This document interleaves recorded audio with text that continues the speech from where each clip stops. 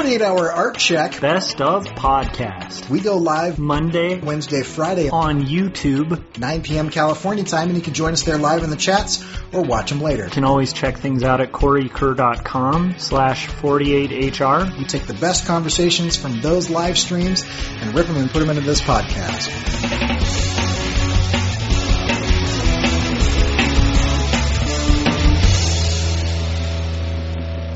Today's topic is quite a number of different things because we're going to be drawing from some comments in the chat. This is our 100th episode of the YouTube live stream.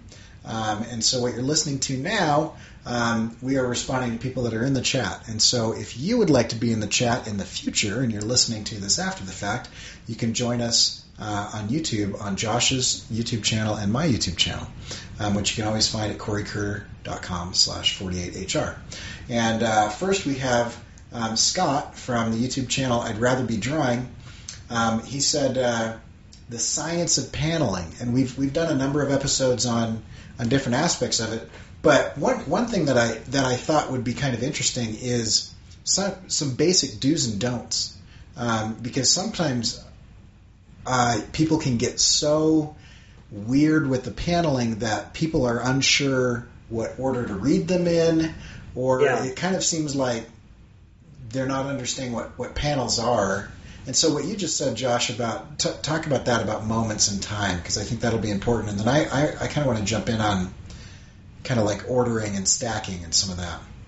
Yeah, I mean, there's a way that I've always viewed paneling, which is it's a signification of time, and it works in a way to kind of indicate how much time is going to pass, and also to indicate a change in time.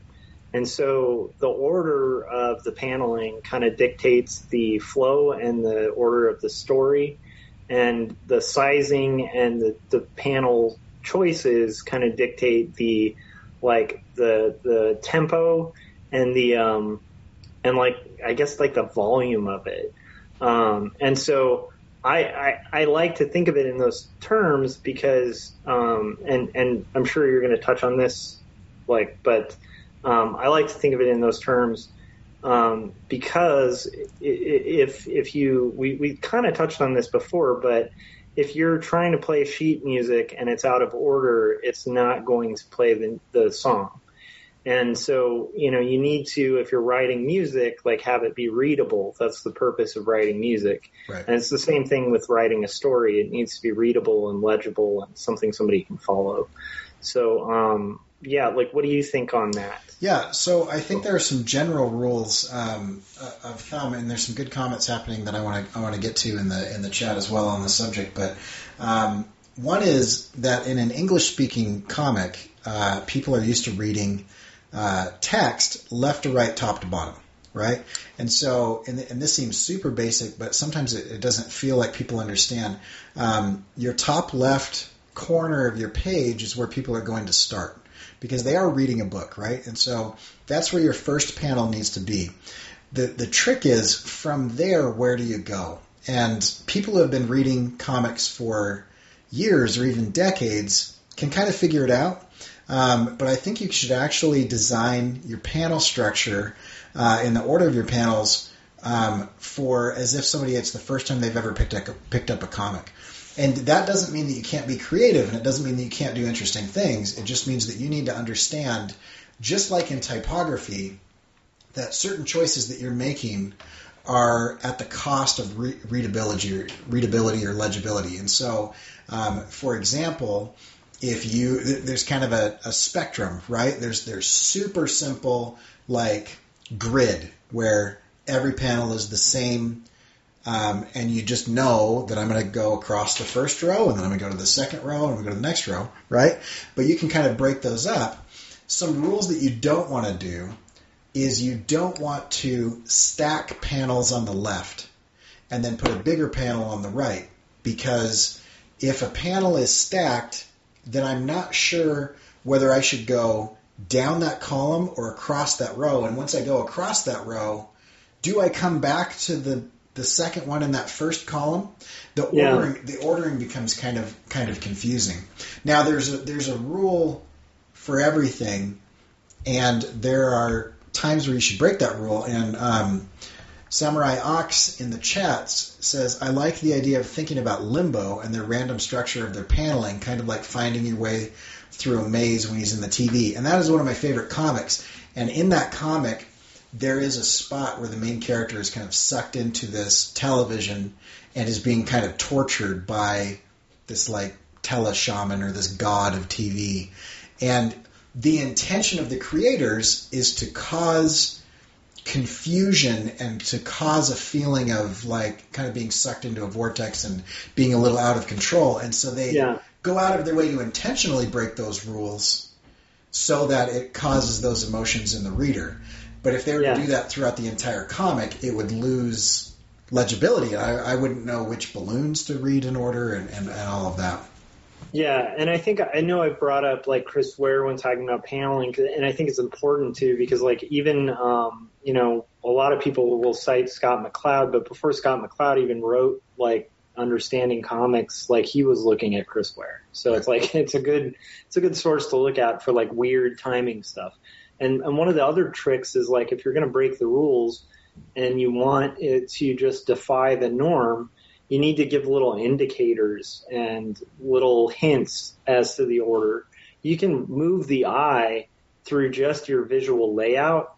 So you could, in the case of what Corey was just explaining as a don't, you could make that a do if you include indications. Like it could be something as obvious as just having an arrow, Right. But you could have other elements that function like an arrow or compositional elements that function like an arrow. To where you break the rule and somebody follows it, breaking it without even realizing they're breaking a rule. And I think if it's done effectively, and this ties back to what Corey was saying, if you're breaking the rule effectively, people won't even know there was a rule being broken because it'll be that fluid. If it kind of creates a stop, that creates a jarring thing. So unless you want jarring in your story or you're trying to disorient people, it's like the crossing the line conversation we had a couple episodes ago. Very similar. There's reasons you can cross the line. A lot of them are to disorient people or make it feel like a passage of time. So it's definitely a thing. But I think that's a good thing to mention because that's usually one of the first things that, like, no matter how good like a new artist is when they first tackle comics, that's usually one of the big indicators. Is like you'll read it and you'll be like, I can't even, where do I go next? Like, wait, they're answering a conversation from here in this panel? Wait, but this panel's in the wrong order, So that's a really, if you go in aware before you, draft the comic, like that's a huge, that'll give you a huge advantage, because you'll hopefully suck in more readers, Yeah, absolutely. So, okay, let's do the next one. So the next topic is, I had it. This is from Samurai Ox. Artists crowdsourcing ideas. What they should do for patrons, what prints they should make, topics for 100 round run of things, which I think is a little meta, since we are crowdsourcing the topic of this current episode. Artist crowdsourcing ideas is kind of an interesting thing. Do you have any thoughts on that? Okay, artist crowdsourcing ideas. I don't really understand that question, actually. Okay, so I'll go while you're thinking about it. I think what we're saying is like what we've done here is instead of saying very dictatorially, today we're going to talk about this, and I don't care what your input is.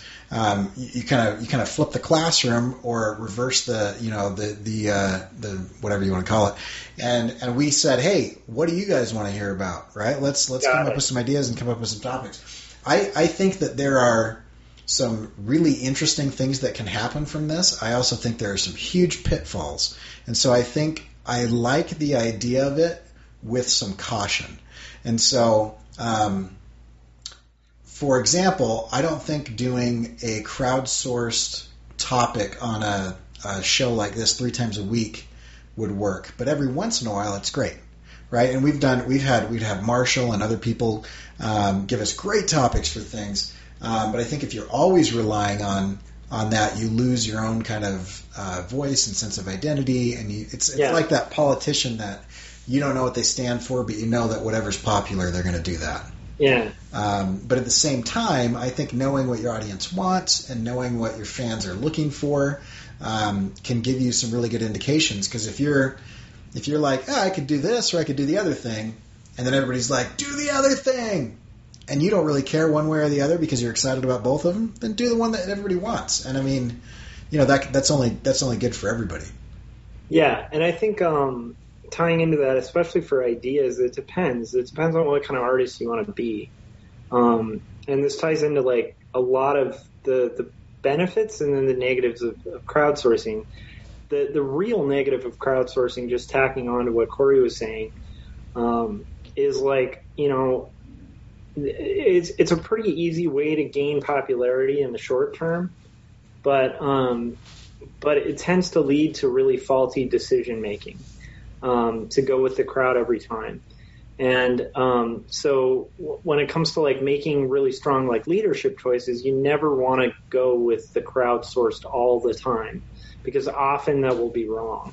Yeah. And so like very similarly, like if you want to be like a leader in art, I would think that you want to make stuff that you're connected to. And I think Corey will be in agreement with me. I don't know if we're in the majority of artists out there, but we tend to like really harp on authenticity and kind of true authorship of work, which is loaded, and we've had topics on that in itself, because it's kind of even ambiguous to say what is authentic and what's not. Could something feel authentic and not be authentic? Right. But I do tend to think you lose authenticity when you're going with the audience, and you're gonna make art that doesn't, much like a leader making decisions based on the crowd, the longevity and the history of how you'll be remembered will most likely not be very strong. And I would say, generally speaking, that's true. Yeah, this is in generalities. Yeah, but Ox brings up a really interesting point. So for somebody running a Patreon, you throw up a poll and you're asking people what you should do for their bucks, what you should do for their money. And it's interesting because art is different, and Patreon is a different model, because if a client hires me and I agree to get into that relationship, that contract based on what is laid out, I'm contractually, morally, ethically obligated to give the client what they want. I can negotiate with them and try to lead them in a direction, but I mean, once I jump in with them, I need to give them what they want. But with supporters and readers and fans, or whatever terminology you want to use, but patrons, it's a different situation, because that's a group of people that is choosing to support you as an artist rather than hire you as an artist. And I think there's a little bit of a difference there, because I'd like to see what Ox wants to do. Now if Ox wants to go out and he wants to like gather some ideas and then do his own thing on those ideas and crowdsource a list of ideas to kind of get the ball rolling, that's rad. Yeah.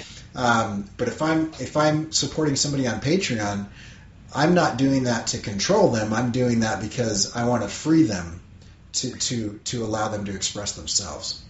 Yeah, and I think the idea of a curated option is a lot more appealing to me personally, because of that fact that it's curated. So it's stuff you want to do. So you say, here's 3 options. What appeals to you?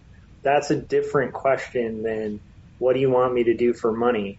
And I think that question, which is what it would be if you're just randomly polling your patrons, like, what do you want me to do? Period. Anything. Like, what you got to think, what kind of actions come from people who are like, hey, give me money, I'll do whatever you want? Like, that usually doesn't result in good behavior all the time. And so, like, my point is, I think you guys know what I'm probably like implying there, but it's like, I think you can be a service industry artist, Sure. And there's nothing wrong with that. I do that for my day job. I pretty much will draw what I'm told by clients, and those clients, I don't even curate those clients because I'm not involved in that process. Right. But I feel like when I'm choosing to do art, when I'm like choosing to do art that's for, my own vision, that's like a different thing that I don't really want to sell out. And I think the way it becomes selling out, there's we've talked about this, the difference between selling and selling out. Yeah. And selling is just smart. Like, you should try to make money doing things that are cool that you like doing, There's nothing wrong with that. But there's a difference between that and just kind of opting to do whatever, even if it kind of kills your soul. So I think that maybe that's the catch, is like, sure, make a pull like that, but make sure you don't end up locked into something that's going to kill your spirit, Yeah. So, yeah. Okay, next question. This is from Scott. I like this question a lot, and I'm going to kick this to you, Josh, because I think you have this experience often. Yeah. Something I struggle with is knowing the right questions to ask. Like when you go to a convention, your idol's in front of you, what do you ask? And I know you've expressed kind of this experience with that group of cartoonists that you are a part of. Yeah. Where you've got highly recognized, multimillionaires. You've also got people that are like doing cartoons for the Atlantic and the New Yorker. You've got people that are syndicated, people that have been in the game for decades. How do you have a conversation with them? Yeah, so, I mean, the one thing to just preface this with is there's usually not a time where I talk to an artist that I really admire where I feel like super cozy and relaxed. Right. Unless it's a friend. I have some friends, like some close friends who are like brilliant. Like they're some of the best artists I know. And because I know them and I've kind of seen them in their journey, I don't feel as much intimidation. Not that I should feel less intimidation, just that I know them. So it's kind of like if you always had a friend who became a pro footballer or something, it'd be a little less weird to talk to that person because you've known them your whole life, Right. So it's always an uncomfortable thing, and I think the context matters. Like if it's at a convention and you're going to sign a book, get a book signed, I think it's just appropriate to just like, hey, you know what, like pour on their ego a little bit. I mean, it's the world is full of like a lot of hate, and I have noticed some people get nervous and they don't want to come across like they like someone too much. I've seen this at conventions. And they'll go up to somebody and just instantly say like an insult about this person they admire's work, right, because they don't want to be seen as like a fanboy or something. And it's like that actually has the adverse result because it's like you've just walked up to a complete stranger and insulted them, so that's something to keep in mind at a convention. In the context of like societies or like meetings or things like that, I think that it's good to talk a little bit of shop, but just getting in conversations that have to do with their interests and trying to find common interests, even common interests outside of art. One of my favorite people there, we just geek out about NASA. And it's probably one of the biggest artists there. And we click, and I'm not trying to get anything from them. Right. I just enjoy talking about like rocket science and space. I don't really understand it. I'm an artist, but I'm fascinated by it because it's cool. And so like, we'll get in these like 2-hour long conversations, whereas I'll see somebody who's trying to kind of get connections, try to approach this guy and get blown off because it's like, and the guy's not being a jerk. It's just, he can sense that like all they're wanting from the dialogue is something for them. So, like, I guess my biggest tip is like try to do an exchange where you're actually trying to kind of give value and get value, and you're, show sincere interest in someone. It's like a key communication thing, because otherwise you can come across like I remember, especially when we were doing Big Illustration Party Time, our podcast at one point had like thousands of listeners. Like, I think at its peak, it was like 20,000 people listening or something ridiculous. I remember the numbers were pretty ridiculous. Mm-hmm. And I would get questions all the time that were really cool and perceptive that made me feel really empowered and feel like I had an audience. But then I get those occasional questions from somebody who's in a position we've all been in, where they're desperate for work, they're a new artist, and they just want to weigh in. But there's this form of desperation that's really a turnoff, which is the question like, give me your client list. Hi, give me your client list. Yeah. And that tends to have a bad result, where it's like, so I'd say, like, even if that's your objective, hopefully it's not. Because I think if that is, it's going to be an awkward conversation. If you can kind of, even if that's an objective, but it's not your primary objective, then you can kind of couch it with some wisdom and like have a good conversation, enjoy it, approach the conversation from that standpoint of like, I want to have a good conversation with a person. And then, hey, if we get something out of this, cool. I don't know if that's a good answer or a bad one. I think that's great, and I would just add, if in any situation you are looking for what value you can squeeze out of someone, and you're approaching somebody, and this is kind of an existentialist tenet, is that it is difficult to view other people as individuals because our initial reaction is to view them as objects in their relationship to ourselves. And so, like, the idea that, and I think this is a natural thing because we are all innately selfish, like we're born selfish. And so we approach the world like, what is this object and how can it benefit me or will it hurt me, And unfortunately, I think we begin life kind of looking at people like that, like the infant is like, these two people need to feed me now. Like that's their role, is they keep me warm and they feed me and they change my diaper. And then as you grow, you start to realize that other people are individuals and they have wants and desires. And so I would just say any person in any situation that you approach where you are trying to get something from them, just walk away, go do something else, until you realize that, that there's something that you can give. I saw recently on Twitter, and I'm sure they were quoting somebody saying, it's actually not who you know, it's who you've helped.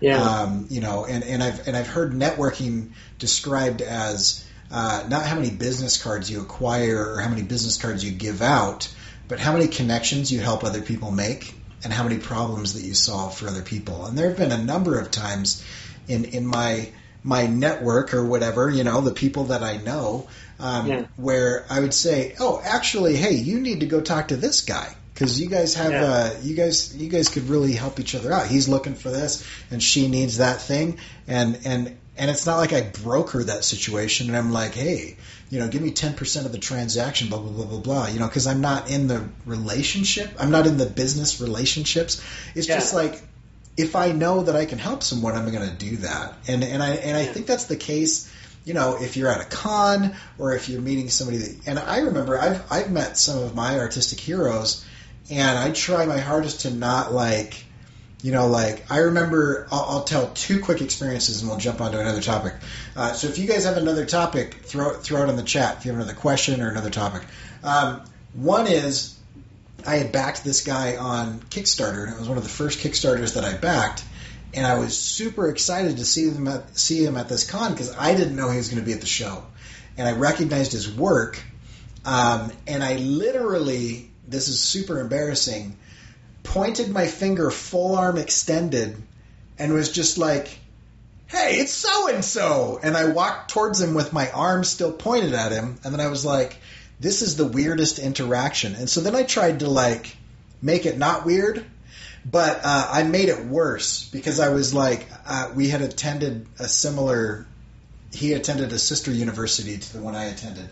And I was like, I went there too. And then it was just really weird. And then I was trying to make it not weird. And I just continued to try to convince him that I'm not weird. Right. Yeah. What I was trying to get out of that relationship or that conversation was validation that he recognizes me as an equal or something. I don't know. It was weird. And then in a different one, a guy who I'd been reading his comic for years, and I just walked up to him and I just hung out.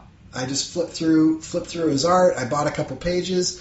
And we just talked for a long time for a show, and people would come up, and I would kind of move off to the side and get out of the way as I was like flipping through his work and stuff.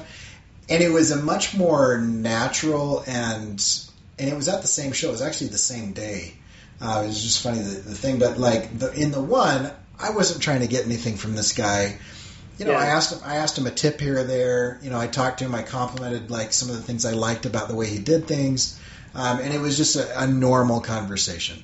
But then the other thing was just not a normal reaction to a person to point and yell at them while you're walking towards them quickly, and then try to dig yourself out of that. So anyway, okay, so that's a couple things. All right.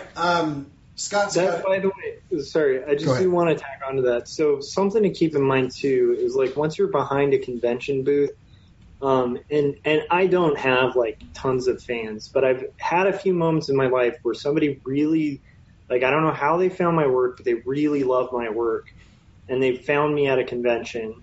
This is especially back when I was conventioning, and they would walk up and they'd look. You could tell they're nervous as hell. They're geeked out. And I just imagine that quantified by somebody who's super famous, when I met Jeff Smith, I don't think he was shocked that I was a geek for his work, Right.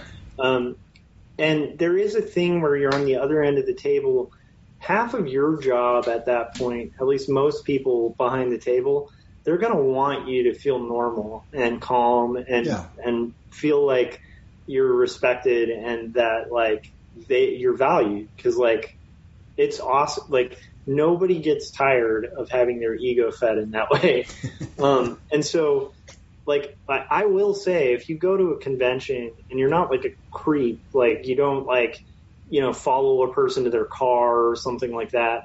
You just kind of, dialogue with someone, even if it's awkward, I think they get it too. And I think if an artist is a complete jerk to you in that kind of context, they are either really probably not good people, or they just had a really bad day and you caught them at the wrong time. Right. And so, that to me, I would say the biggest thing is just try to unpsych yourself out. Be psyched about their work, but just realize they're a human being and you have value to contribute too. And if you come at it from that angle, hey, I've got value that I can contribute to this person, it's going to be a much better conversation. So just tying in, but I will also say just to back up Corey on this, I've had 10 moments like that I'm not going to get into, but it's when you brought that up, I'm oh man, there've been so many times when I've blown it meeting people I admire, One of them I just put my wife next to and took a picture of, and it was the lady who played Annie Hall, because I was just you're Annie Hall. My wife loves you. All right, let me get a picture. And the whole time she was just nice and sweet as can be, but I realized walking away, I'm that must be really irritating to just be right. Walking around the courtyard at LACMA and have some weirdo just be hey, I need a picture. You insist. But anyhow. Yeah. Okay. All right. So Ox says we are champions, which I completely agree with. I'm not sure what your definition of champions is, but I'll take it. And Scott says that his go-to question is, what artist, work, thing is inspiring you currently, which I think is a great question to kind of get a conversation going, because I love to figure out people's inspiration for things. And then hand health for artists. There's a really interesting topic, because one of the things that I found recently is, as I've gotten older and as I've spent more time at the table, I have had to do a lot more to make sure that I don't get arthritis or carpal tunnel syndrome or whatever. Yeah. And so I would say this: if at any point in time, and those of you listening to this audio will just have to imagine me holding my hand up, and from the top knuckle all the way down to your elbow, draw kind of a straight line, right? If at any point in time you are pinching your wrist in one way or the other and holding it in that position, that's going to cause you some serious problems. And so one of the things that I found is becoming very aware of the way that I'm holding my tools and holding it in a way that my arm naturally falls. And then Brandon Dayton has a great video on this where he goes through a series of exercises that you can do. One thing that I would suggest a lot, there are three tools, and two of them are a bit expensive, but the one is only like $20, and it's one of those gyroscope balls. And I don't know if you guys have seen one of these gyroscope balls. Looks like Josh might be grabbing something.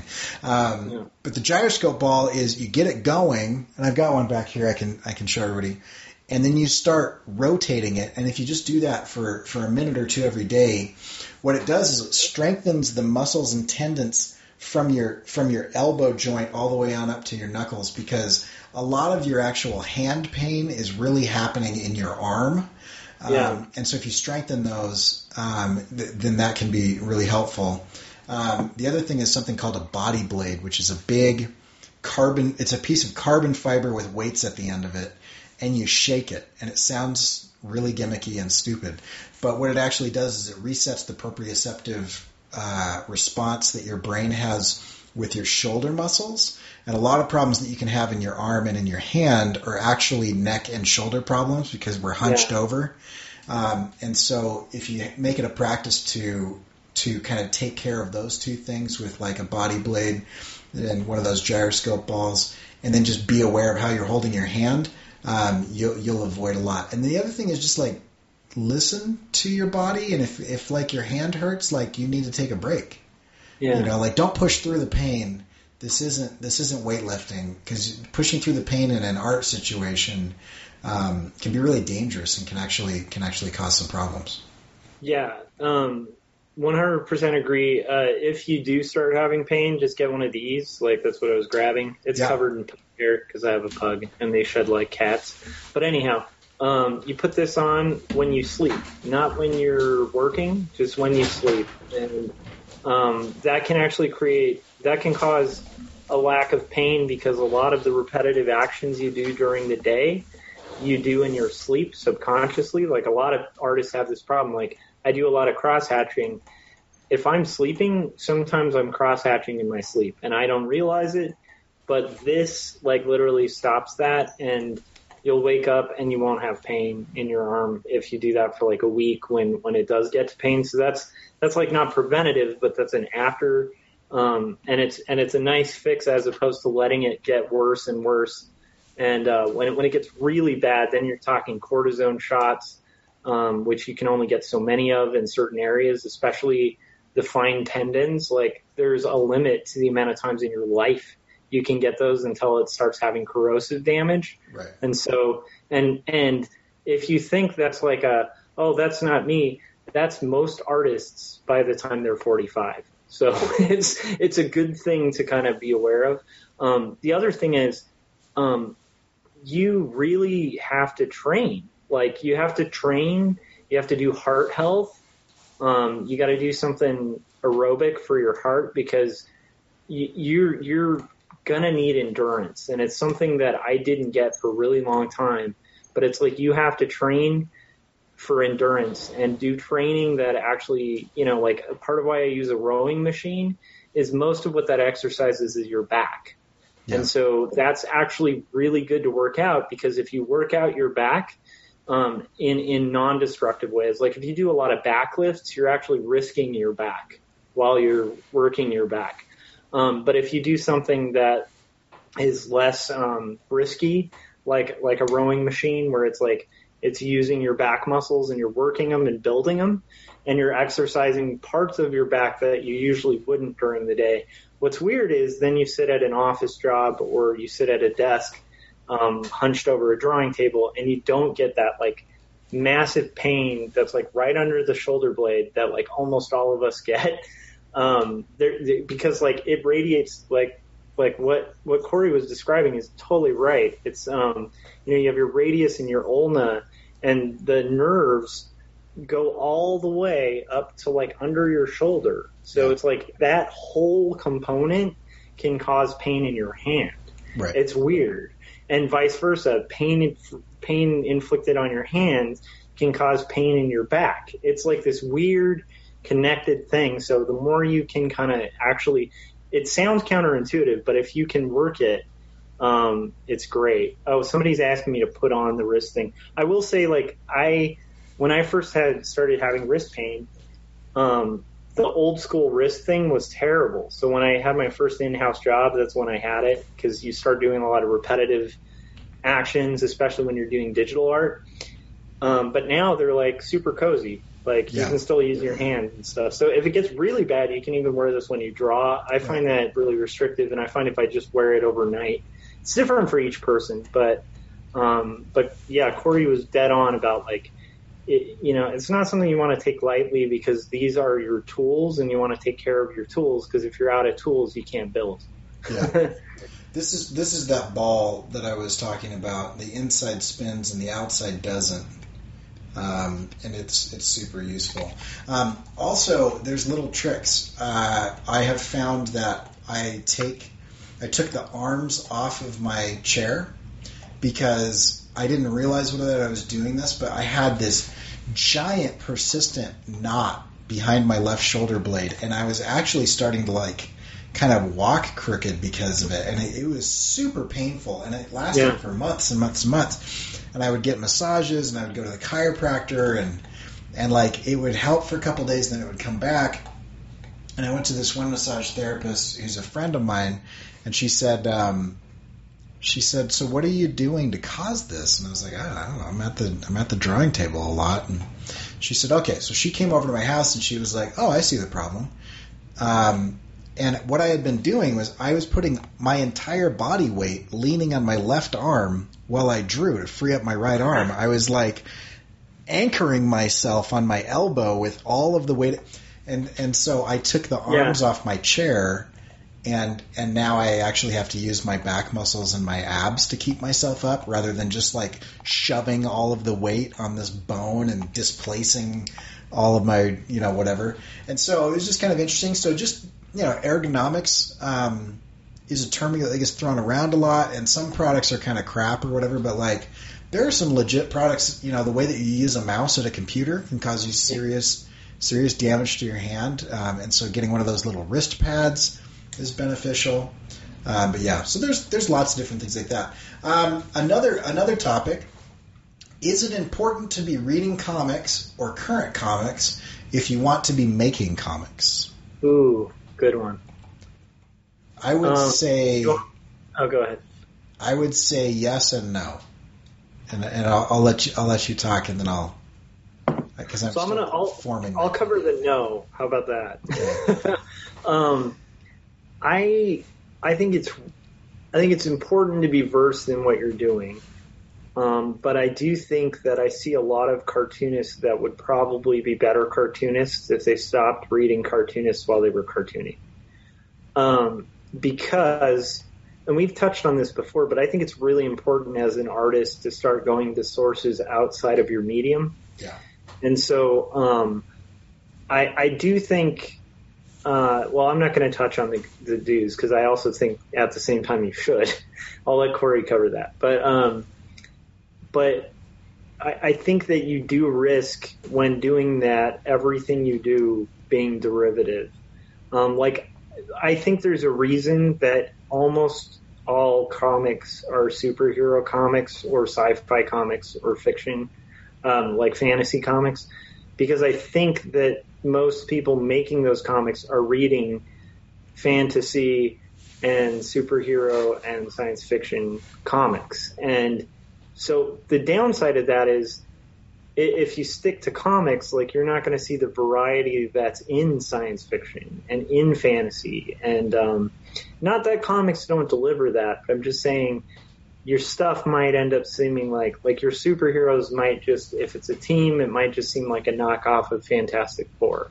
If it's, right, a superhuman mythological man, it might seem like it's just Superman in a suit. And I think if you're reading them a lot, while you're making it, it might even look exactly like Superman, except with like a different color, leotard or whatever. So it's like the thing to be really careful of is just like, if you're going to do it, like, I don't know. I'll let Corey touch on it, but I would say that's covering the no, like how it could be bad. to read comics. The other thing is just thinking outside of the box and paneling and stuff, the stuff we were just talking about. If you read the standard stuff's not always going to be breaking the boundaries. And so how do you break the boundaries? Do you break the boundaries by looking, you know what? I should hedge that by saying current comics. So that'll tee you off. Yeah, so I will agree with you real quickly, and I think you said that well, but I just want to say there's this idea of a creative bank account that I think Jake Parker kind of initiated.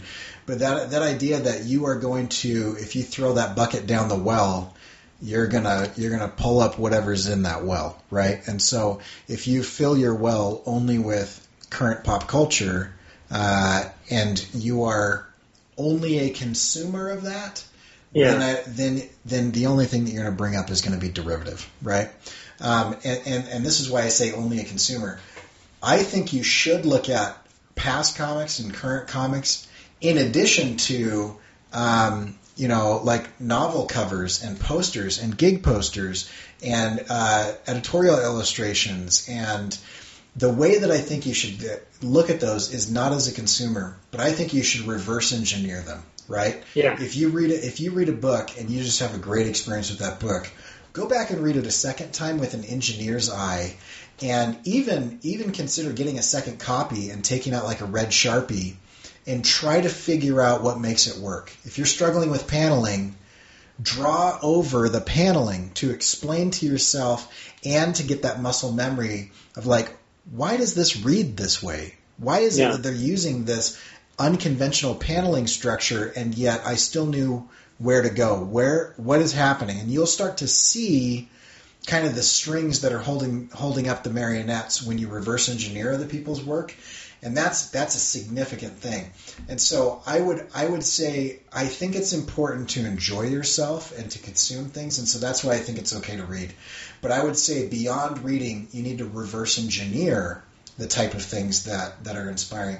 And then with other things that you can do, I would also say like Alan Moore. This is Neil Gaiman was telling a story one time about Alan Moore, and he's like, you should just follow your interest. And this is different than follow your passion, which is something that I am almost wholeheartedly against. But if you are interested in something, you should go down that rabbit hole, man. And the reason is this, is he said Alan Moore one time called me up and just said, hey, I've been super interested in Jack the Ripper lately, and I've like read all these books on him, and I'm like, I'm just like, he's just fascinating. And they just talked about Jack the Ripper for a while. And Neil Gaiman said that at that point in time, was Alan Moore planning on writing From Hell. But then because of immersing himself in an interest that he happened to have, he was able to come up with a book. And so I think you should draw from a lot of different things and try to find. This is something that Josh has said to me in the past that I really like. Is if you're inspired by somebody, who are their inspirations, and go look at them, and then who are their inspirations, and eventually you get to some really interesting things that are very transformative and somewhat original. Based on what's going on. And if you're drawing from things that are 50 years old or 100 years old or thousands of years old, and you relate them to things that are going on yesterday or that might go on in the future based on like some, logical extreme or something, that's where things get super interesting. And so I would say that you should be reading comics because you need to be versed in it, but then the second time through you should read with an engineer's eye and reverse engineer it so that you understand how it's going. And actually even the thing you were talking about of looking at influences of influences, that's a form of reverse engineering just a career or the inspiration that drove it. So like to me, I love that kind of rabbit hole, and that's led me to some really amazing artists that weren't really in a box because they were inventing the thing. Right. And I think that's always good to kind of look at, dig back and start looking at the guys who actually invented this art form. And the first guys who were serializing Sunday strips before they broke them down into like 4-panel grids and stuff. And you're going to find like an era where the rules they didn't even exist. Right. And so like they're kind of like, oh, maybe this would work if I divide this in a box. Like they didn't even have the terms for what they were doing. And what's cool is, and just as a backup to this before we kind of switch topics, like if you read about the process of Calvin and Hobbes and how he arrived at making those giant, beautiful Sunday pages that are so different from like just a standard Sunday comic at the time, that kind of made Calvin and Hobbes like. I think they're the thing that first drew most people to Watterson's work, right? I think those giant spaceman spiff panels and stuff, where it would just be really inventive. All of that started happening when Watterson stumbled upon Crazy Cat. Like he had already gotten a syndication deal, and then he discovered George Harriman, and in a very similar way, talked to other cartoonists. What cartoonists do you like? And all these guys tracked back to this one guy, George Harriman, and then he looked at what George Harriman was doing, like when this whole thing was being crafted, and he was like, oh, he was doing it right, and we've all screwed it up, so I'm going to go do pages laid out like that. So that's how that came to be, and there's a million examples like that. I just think it's interesting because so many people credit Watterson as being an innovative voice, and he is.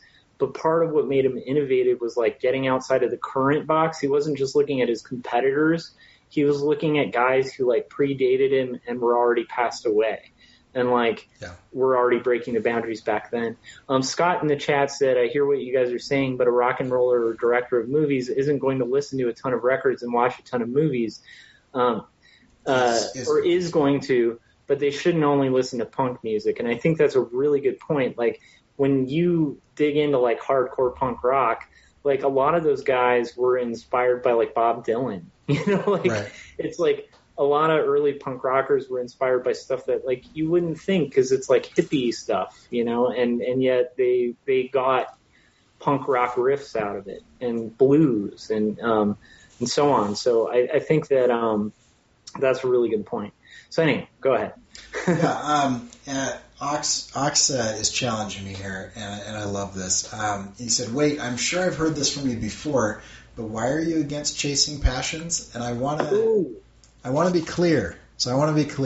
So my problem with that is probably twofold. One is I feel like the word passion is the wrong choice. We've made a bad choice in society in choosing the word passion for what we're talking about. And a passion is an emotion. It is fleeting. It is hard to control. And anything that you can imagine being passionate about is a momentary blip. It's a spike, right? And if you relate it to like intimacy, physical intimacy, there's a little bit leading up to it. There's a spike, there's a quick fall off, and then you're done, right? And that can be repeated, but at the same time, there's nothing really about that is consistent, proven, and scheduled. And so if you can become a little bit lost if you live your life 100% by the follow your passions, right? So that's one problem that I have with it is the word itself. I feel like I prefer the word hustle. You should choose a side hustle. You should choose something that you are interested in. And interest is something that is a little bit longer lasting. It is it's something that can span decades or months or years. Whereas passion is really a moment. Like I'm really riled up about this thing right now. I'm passionate in this moment, right?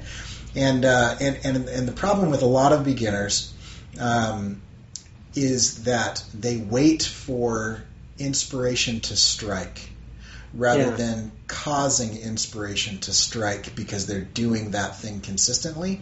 And I feel like telling somebody like Samurai Ox, follow your passions, he's going to do great with that, right? Because he's driven, he's scheduled, he was able to he's able to show up every day and do the work, right? So I'm not worried about not worried about Ox here, like getting distracted, but I am worried about maybe the 17-year-old, the 22-year-old, the 25-year-old that hears, like, follow your passions, and they've got an okayish job that's paying the bills, and then they quit their job, and they go and they, go do the thing that they just saw in a movie because they're super excited about it, and they didn't really think it through, and they're not very good at it, and then they starve, and then their dream becomes a nightmare because, it's causing some problems. The other thing is, most people that are following their passions don't finish projects.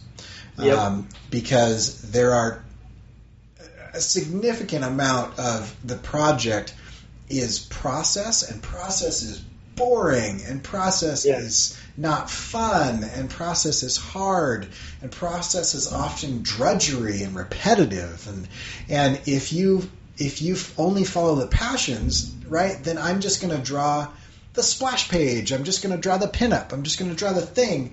But at the end of that, I don't have a deliverable. I don't have a product. I don't have a finished thing where I can say, I made this, and it's a 40-page children's book that I hand-inked, and I drew every leaf with a brush. If I was passionate about that, then that book would be a lot different than if I fell in love with the process.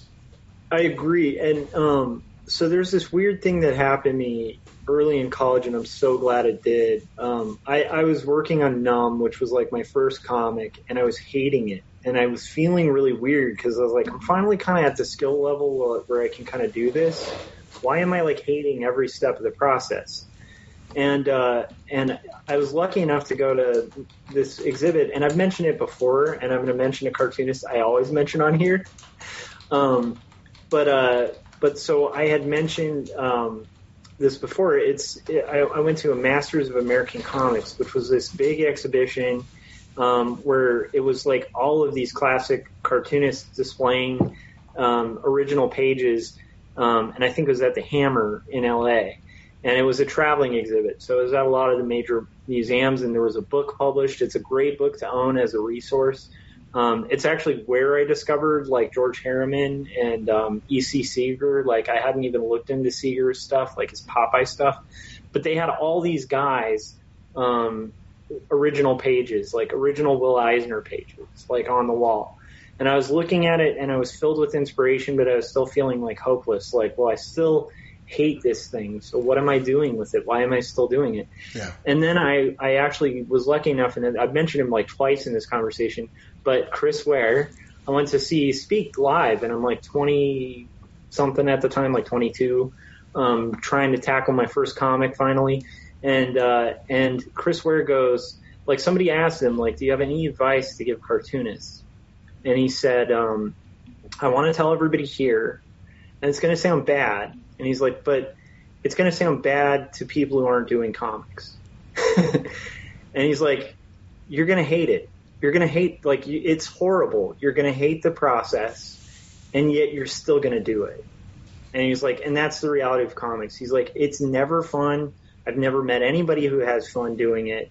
He's like, I was a big fan of Chester Brown. I guess, like, or not Chester Brown. I'm sorry. The guy, the Diary cartoonist. I'm blanking out. He did the Darth Vader and Son. What was that cartoonist's name? I know the book. I can't remember the cartoonist, but I know who you're talking about. So it's like a noodly style, and he actually helped that guy build his career. And he's like, he was sending me these minis, and he's like, I kept being really eager to meet him because I was like thinking, oh, he must be having fun. He's the guy who has it figured out, and he's having fun because he's just doodling, right?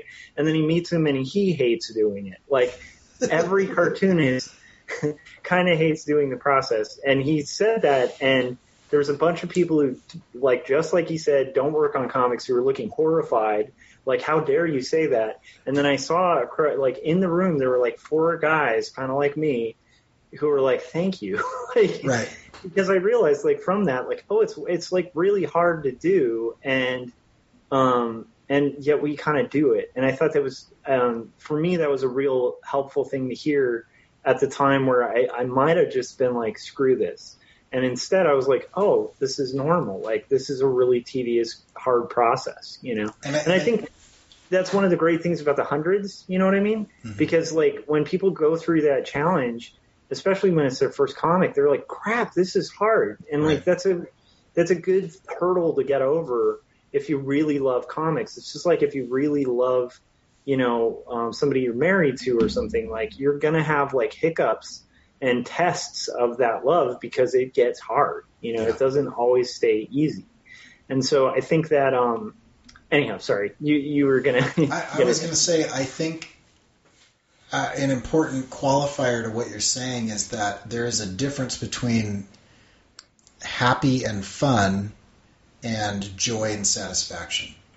And I think creation of any kind is rarely fun, but is often satisfying and can bring joy. And I think the difference is that one, kind of like passion versus a hustle, one is a momentary blip and it falls off quickly. The other takes a little bit of time to build, but has a lasting effect. Like there are many times in the projects that I've done where it has definitely not been fun, but at certain points and milestones, I've built and maintained a level of satisfaction that has given me joy. And when I think about it, I think, I've got 15 pages of that thing done, or I finished that mini, or man, I really leveled up on that brush technique where I lift it just right at the end. Like I just did a full page where I didn't screw one of those up, and there's a significant value in becoming something versus enjoying something. And I think that's where you're kind of coming from is so I don't want people to walk away from this and say, oh good, Josh and Corey thinks making comics suck and we shouldn't do that, right? I think you should do that because it's not fun and because it's hard, because you will become someone who is more satisfied with your life than if you were merely consuming things that entertained you. Yeah, and I think the reason that it impacted me so much isn't that I hate the process as much as I did when I first started. I just, I think it's healthier to kind of explain the challenge of it for people going through it. Like that's going to give more encouragement a lot of the time than the person who's like, I just love every day, because you're going to dissuade most people going through it when they're like, wow, this building's really hard to draw and I want to give up. It's kind of like, if you heard a professional bodybuilder who's just like, like Arnold Schwarzenegger at his peak. And when, people asked him about working out, he was just like, it's a joy. Like every second's wonderful. It's like there is a joy to the process, and there's a point where you get assimilated to it and you get good at it and you get some fleeting moments of enjoyment from it. There's a finish to it. But at the same time, the process is always work. And so the work can be fun, but it's still work. And Ox was asking something, saying, how your current project is going to end, and the drive of passion isn't getting you to that end, right? And so here's the thing I wanted to tack onto the passion thing that Corey mentioned. I think that I agree with Corey like 100% on that, because I also feel like one of the worst things is that follow your heart thing. Because like, what if I'm a serial killer? Should I follow my heart? Like, that's a really dangerous thing to tell people. What does your heart tell you? Yeah. Because it's like sometimes your heart might tell you terrible things, and like, why would you follow that? Like my heart might, like, let's say I get cut off on the freeway. My heart might tell me to just plow into the car in front of me. Is that a smart idea? No. You don't follow your heart or your passions all the time, because sometimes your passions are idiotic. But tying into that, what Corey was describing to follow has passion in it. Right. It's just passion isn't the pursuit. It's sometimes the result is passion. Sometimes there's passion in the process, but that shouldn't be the end game, because like he was saying, and Aristotle like said it before that, but it's like, and I'm going to mention this for the second time, not in this podcast, but in our episodes, horror vacui, because I'm in love with that word, but it means nature hates a vacuum. And the idea is like, we're people, as artists, we have this vacuum that we're trying to kind of fill. And the thing that Corey's talking about is like in the vacuum that you're trying to fill as an artist, the passion is it's continually needing refilling, and it never ends. It never has like a moment where it's like, my cup is full, I'm happy. You know, that's why passion's like a dangerous thing to just kind of make as a pursuit. Although I'm sure some of it might just be how you define passion. Or right. Yeah, and I think a lot of people, when they say that they're passionate about something, are not defining it so pedantically as I am, and they're fine. But I will say this: Hellboy 2 opens with one of the best intros to any movie, and it's like this little puppeteering claymation kind of odd little animation style, and they're talking about like the elves and the other people, and then they said that mankind was created with a hole in his heart and was constantly seeking to fill it, and that's why they built cities and destroyed nature and all this stuff, and that's kind of the initial conflict is between like the fairy folk and humans, and you know, the fact that everybody except mankind was super cool with the way things were, and mankind, being, you know, unhappy with it, constantly innovated and developed and progressed to the point where they were destroying things. Yeah. And I think, to a certain extent, that's true. We are constantly trying to, and this is a slightly different topic, but I think it's interesting to think about.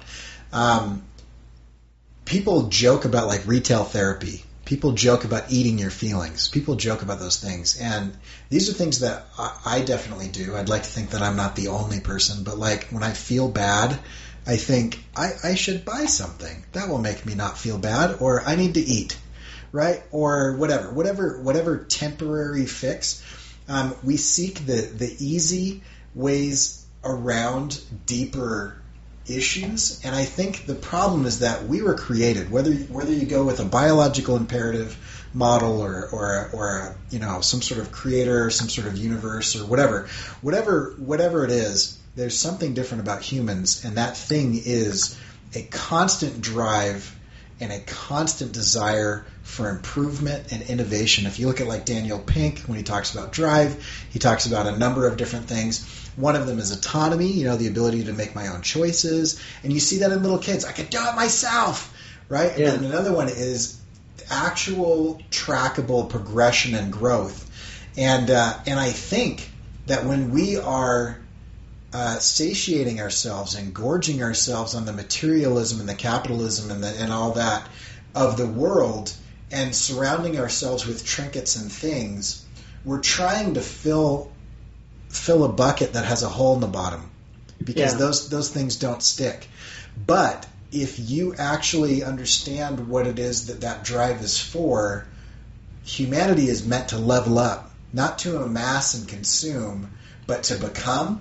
And I think that's why art and music and writing and a lot of these creative things are significantly important, is because whether you look at it from Maslow's hierarchy of needs, or whether you look at it from Daniel Pink, or whatever angle you look at it, you are becoming something that is better than you were yesterday through struggle and effort.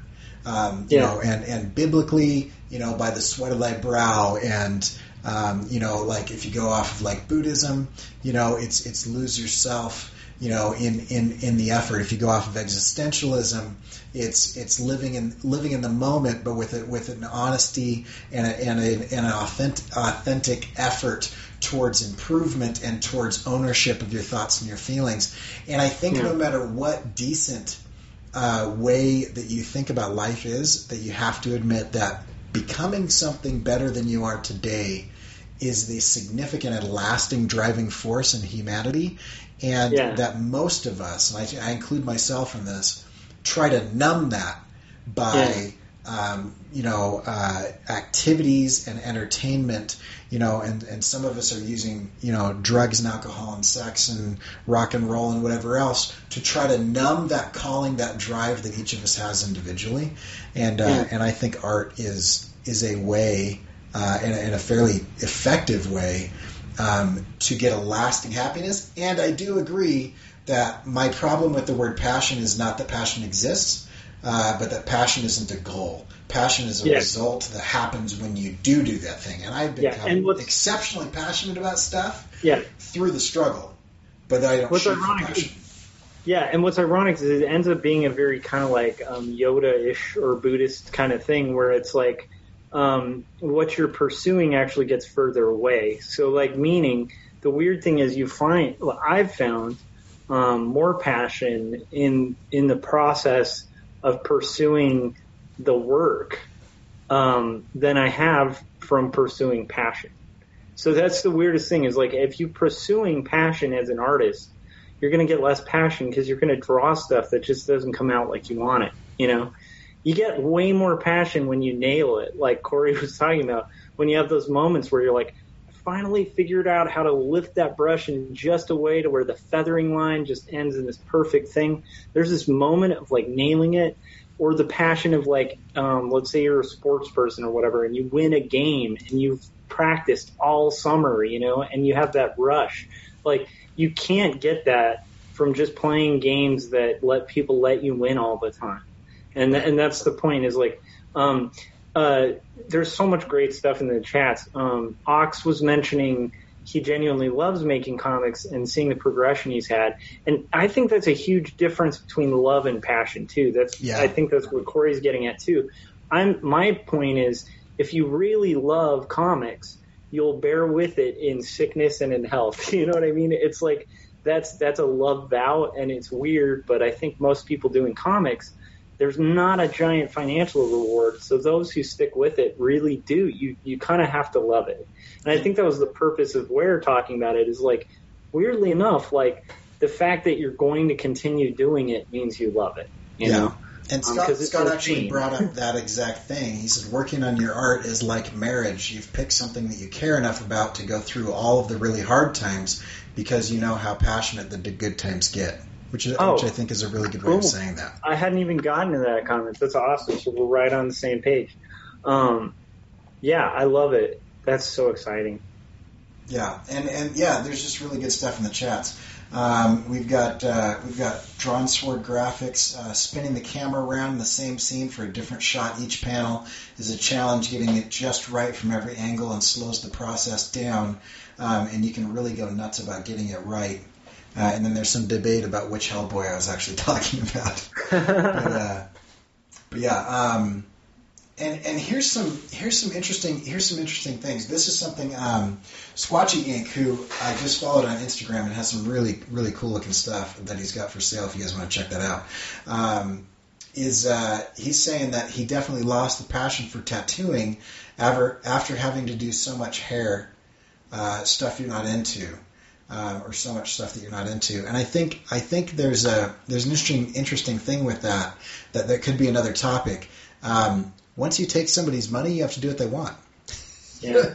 and I know that everybody has different goals, and I don't want to, like, force my opinion on other people. But I really think that a very good model, one of the ways to do this thing that really works, is get a job that doesn't kill your soul, that will cover your income, and then do your art for yourself and your audience, right? Yeah. And because if at the end of that people are supporting you because you are you, you're never going to get over that. You're never going to run out of that steam. You're never going to be like, oh, I'm so sick of people being supportive of who I am, you know.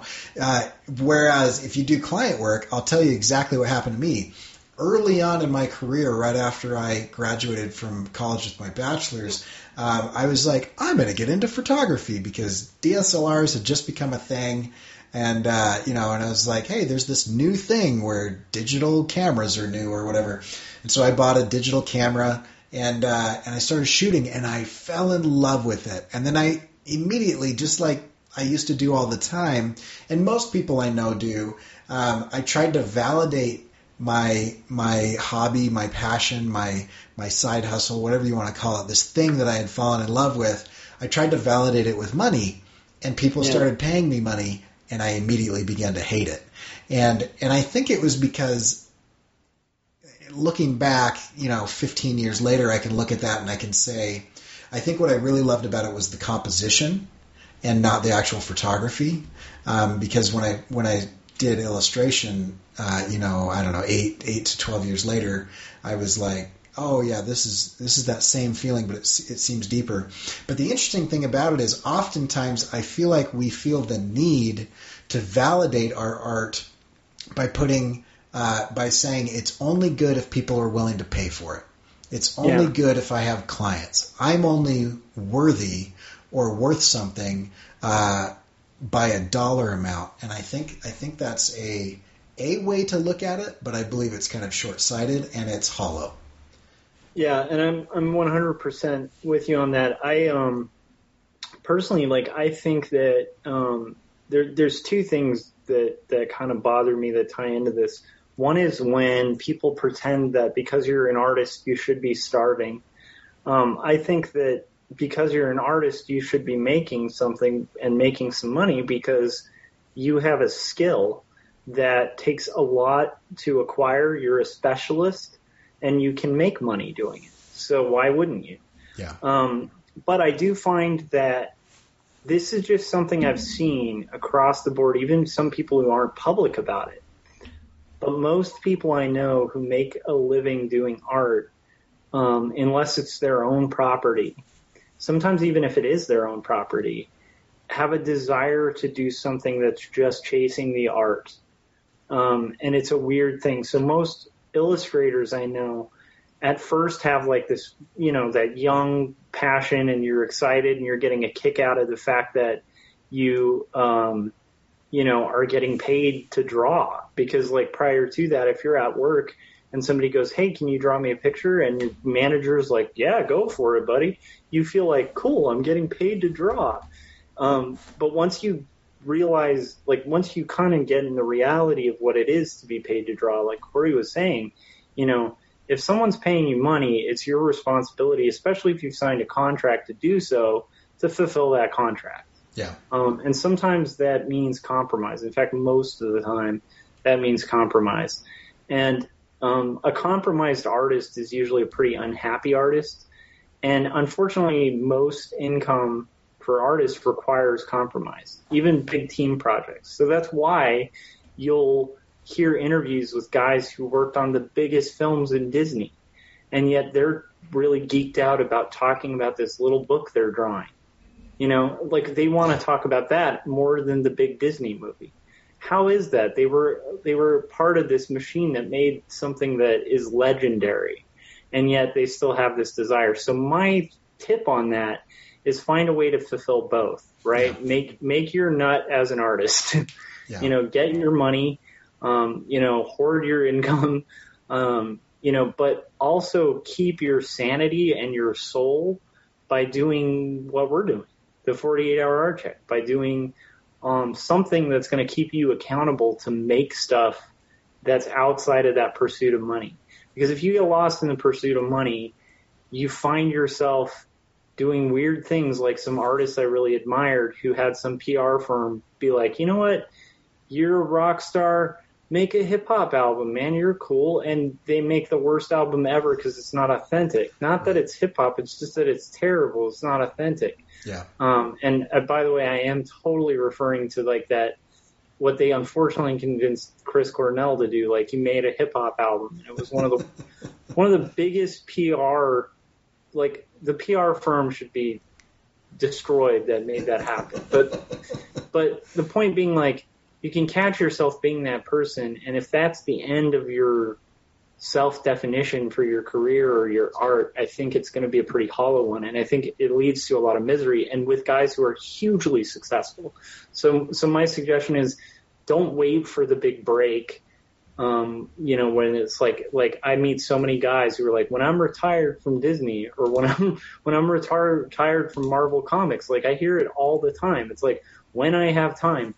No, don't wait for when you have time, because by the time you have time, your soul might be eaten and you might be on a deathbed, Yeah. So work on the thing you need to work on. Feed that, but, also feed your family. you know? Like, I don't know if that makes sense, but Yeah. yeah. And I think everybody's wired differently, and everybody's situation is different. And just because I'm doing it one way, or Josh is doing it one way, or Scott, or Vox, or Abe, or whoever, that doesn't mean that you doing it differently is less than or more than. I just think you got to figure out what works for you. An interesting thing along those lines. I have a lot of cousins, like a ton, and they do the most interesting and creative things. I've got a cousin who's a firefighter that started getting into leather work and just makes really interesting leather work. I've got a cousin who works for NASA and is one of the scientists that works on the fuel, and the propulsion systems. And he took up blacksmithing and metallurgy. I've got a cousin who works at DreamWorks and does textures, and he started turning wood like on a lathe. And it's really interesting to me that kind of no matter what walk of life. I mean, I've got a cousin who's a Harley mechanic, and in his own time works on his own Harley, right? But it's different because what he's doing to his own is what he wants to do rather than what he's doing for his clients. And so it's interesting to see every different walk of life and all these guys kind of going down those paths. And so I would say, like, just because you do something at work doesn't mean that you can't do that thing at home, and that it will be different. And just because you're not getting paid for something doesn't mean that it doesn't have value. Like, you need to find the mix for you that works. And maybe that's a couple times a week, maybe that's every day, maybe that's for half an hour, maybe that's for 6 hours, maybe that's quitting your job, maybe it's keeping your job. But I really think that human beings are not fulfilled without creation and growth. Yeah, and Squatchy Ink, like what he was describing, so he was talking about being a tattoo artist and just kind of like losing the fulfillment from it because it's like 15 years of doing pretty much the same tattoos for the same people, and eventually it's just you're drawing hairs, and I've been there. I mean, when I was freelancing, I did it for about 15 years, and I just got to that point where I was like, I don't even care what people are hiring me to draw. And you guys have heard that story, but I'm glad also that he followed up by mentioning that he loves it because it allows him to paint and work on his comic in his free time. And I think that not only that, by working on your comic and working on painting in your free time, it might actually reinvigorate what you're doing during your paid time, because it's like the most miserable people I ever meet at day jobs are people who have nothing going outside of the day job. Because then you're looking for all your fulfillment in a scenario where it's not all about you. And the beauty of comics is it is all about you. It's all about your creation. You have complete control over it. It's why so many animators like do graphic novels when they have a moment, because when you're animating with a team, like, imagine how many compromises you have to make. You board a really cool story sequence that never sees the light of day. Whereas you sit down with a comic, you can, by putting in a year maybe, tell a really good story that you're completely in control of. The lighting, the color, the beats, the writing. It's the unique thing of comics, and it's why I think I always encourage everybody to do that, because if you don't and you're built to do it, like, you're just going to eat yourself. Like, it's weird, but yeah, I'm so excited about the lively chat today. It's very nice. Okay, I've got 3 challenges. Unless you want to end. Do you have anything you want to wrap up with?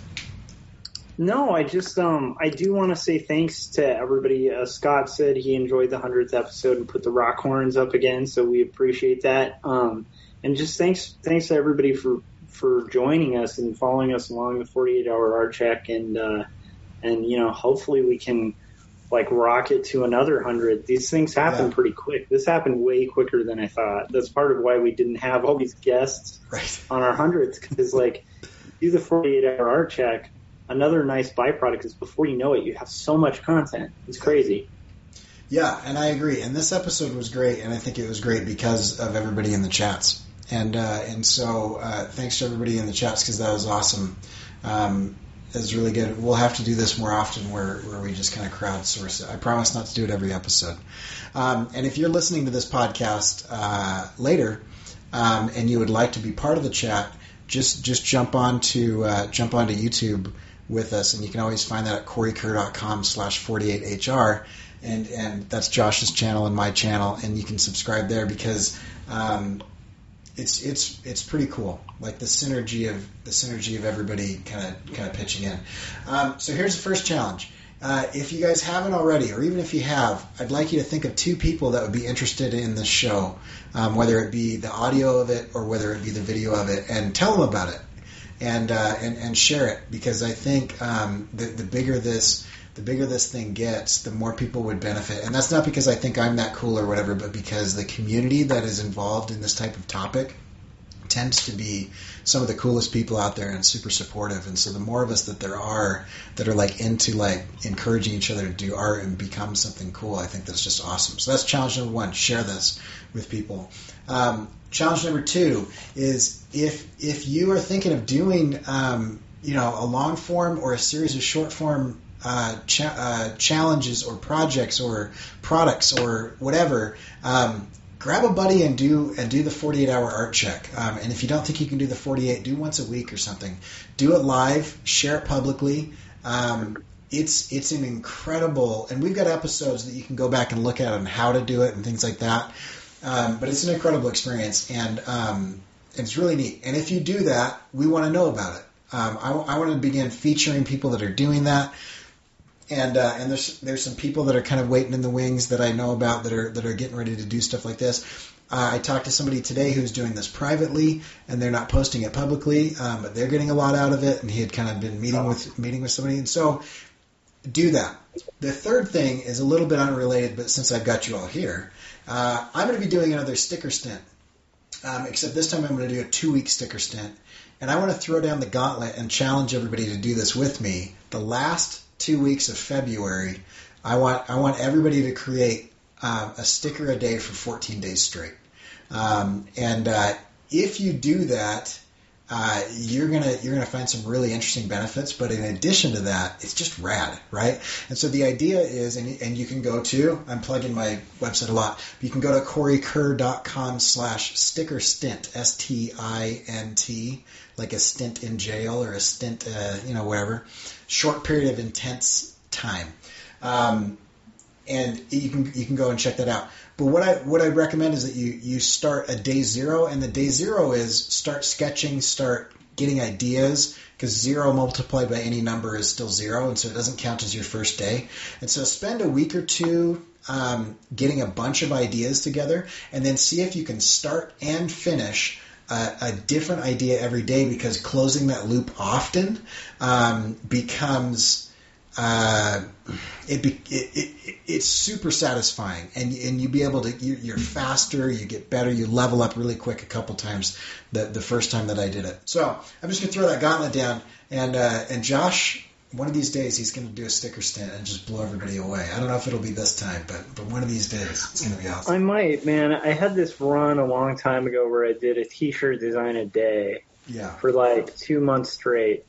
And I ended up with a lot of my more known shirt designs out of that little run, as well as a couple like just total bombs. But it was exactly like you're describing it, where it's like there was this moment where just like it became less hard to conceptualize because you just started going with your gut. Right. And it made me a lot faster as a graphic designer and illustrator. So I think that does sound like fun. I'm not sure if I'll be able to take it whilst working on the 100 days and on quarterly stories, but we'll give it a shot.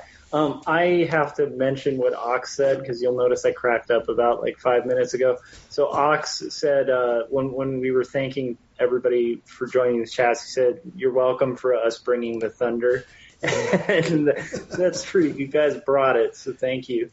And then like just once, and then Ox was saying he might get it going again with Jan, which would be awesome because I loved those, and it's great to see you guys encourage each other even outside of the 48-hour making art and stuff. So we want to encourage that kind of more. Like the whole inception of this, like, you know, it's weird to think that like 100 episodes, Corey and I were like at 4 a.m. just kind of shooting the proverbial. I can't think of a word that's a replacement. But anyway, we were just talking, and it was super late at night, and we just had this idea of like, wouldn't it be weird to have like kind of like a support group for artists, because we were both working on projects, and we were like, yeah, I mean, it's great to make like YouTube videos and content and stuff, but like sometimes you just need to talk about your progress and your goals and almost like an AA kind of thing. And then we were like, wait, yeah, like what if it were like, and it just started kind of inventing itself as this crazy idea. And you know, 100 episodes in, I'm really excited to just kind of see the fruit of it, because it's been cool. You know, it's been cool for forcing me to get to the art table on a daily basis in a weird way, because I do always feel that pressure before we go live. I'm like, I gotta have my images for the show. And that helps so much, because there are days where I'm like, I'm not feeling it, but I gotta do a 48-hour art check, so I gotta do the art. And it's it's another little trick in the tool belt to kind of fool yourself into doing art. And like, that's the goal. If you guys can join that, that's great. And I do like the idea of the sticker stint. So maybe, I don't know, we'll see where we're at. When is it you're going to do? Last 2 weeks of February is what I'm thinking right now. If I can wrap my comic by then, maybe. Okay. If I can wrap the hundreds, I'm going to try. We'll see. Yeah. Cool. So you guys I'll say Squatchy Inc. He's in for the sticker challenge, and I'd rather be drawing is Scott's channel, and they do an art check on Sunday nights, and so make sure to check that out, because I popped in on them, and it's pretty interesting, and so make sure you do that. So that's great. We went super long, almost 2 hours. I'll tell you what, this has been a good. I was a little bummed that we hadn't really planned anything for the 100th episode, but I'm glad that everybody showed up, because it made it pretty awesome. I'm kind of excited. Like this is what I always hoped would happen, was that there'd be people that noticed that this is happening and bothered to like care, and so it's pretty cool. You guys are rad, and thanks for watching and listening. And if you want to check out my stuff, you can go to CoreyKerr.com. The two sites that I talked about, the Sticker Stint is CoreyKerr.com/Sticker Stint, and the other one is CoreyKerr.com/48HR, where you can find basically this podcast, the podcast version of these videos. And if you want to check out Josh's stuff, you can go to QuarterlyStories.com, and he's working on 2 different comics right now. One is QuarterlyStories.com. The other is part of the 100s anthology. And if you're not familiar with the 100s, it's a group of people that are doing the 100 days of making comics. And we are putting together an anthology. And so stay tuned, because we're going to be kickstarting that. And it's going to be really awesome. There'll be stories from tons. And I literally mean tons. It's not just like 3 or 4 guys. It's like upwards of 30, 40 people or something. It's going to be a big book, and it's going to be rad. And that's what Josh and I have been working on lately. So go check that out at QuarterlyStories.com. Check mine out at CoreyKerr.com. And Sam has a quick question. I make my stickers on the iPad. Most of them I do, just because I do it mobily and I try to get it done pretty quick. And I'll probably make some videos on that as well. Anyway, thanks everybody. That was really cool. We will see you guys on Monday, where we do this whole thing again, but not as long.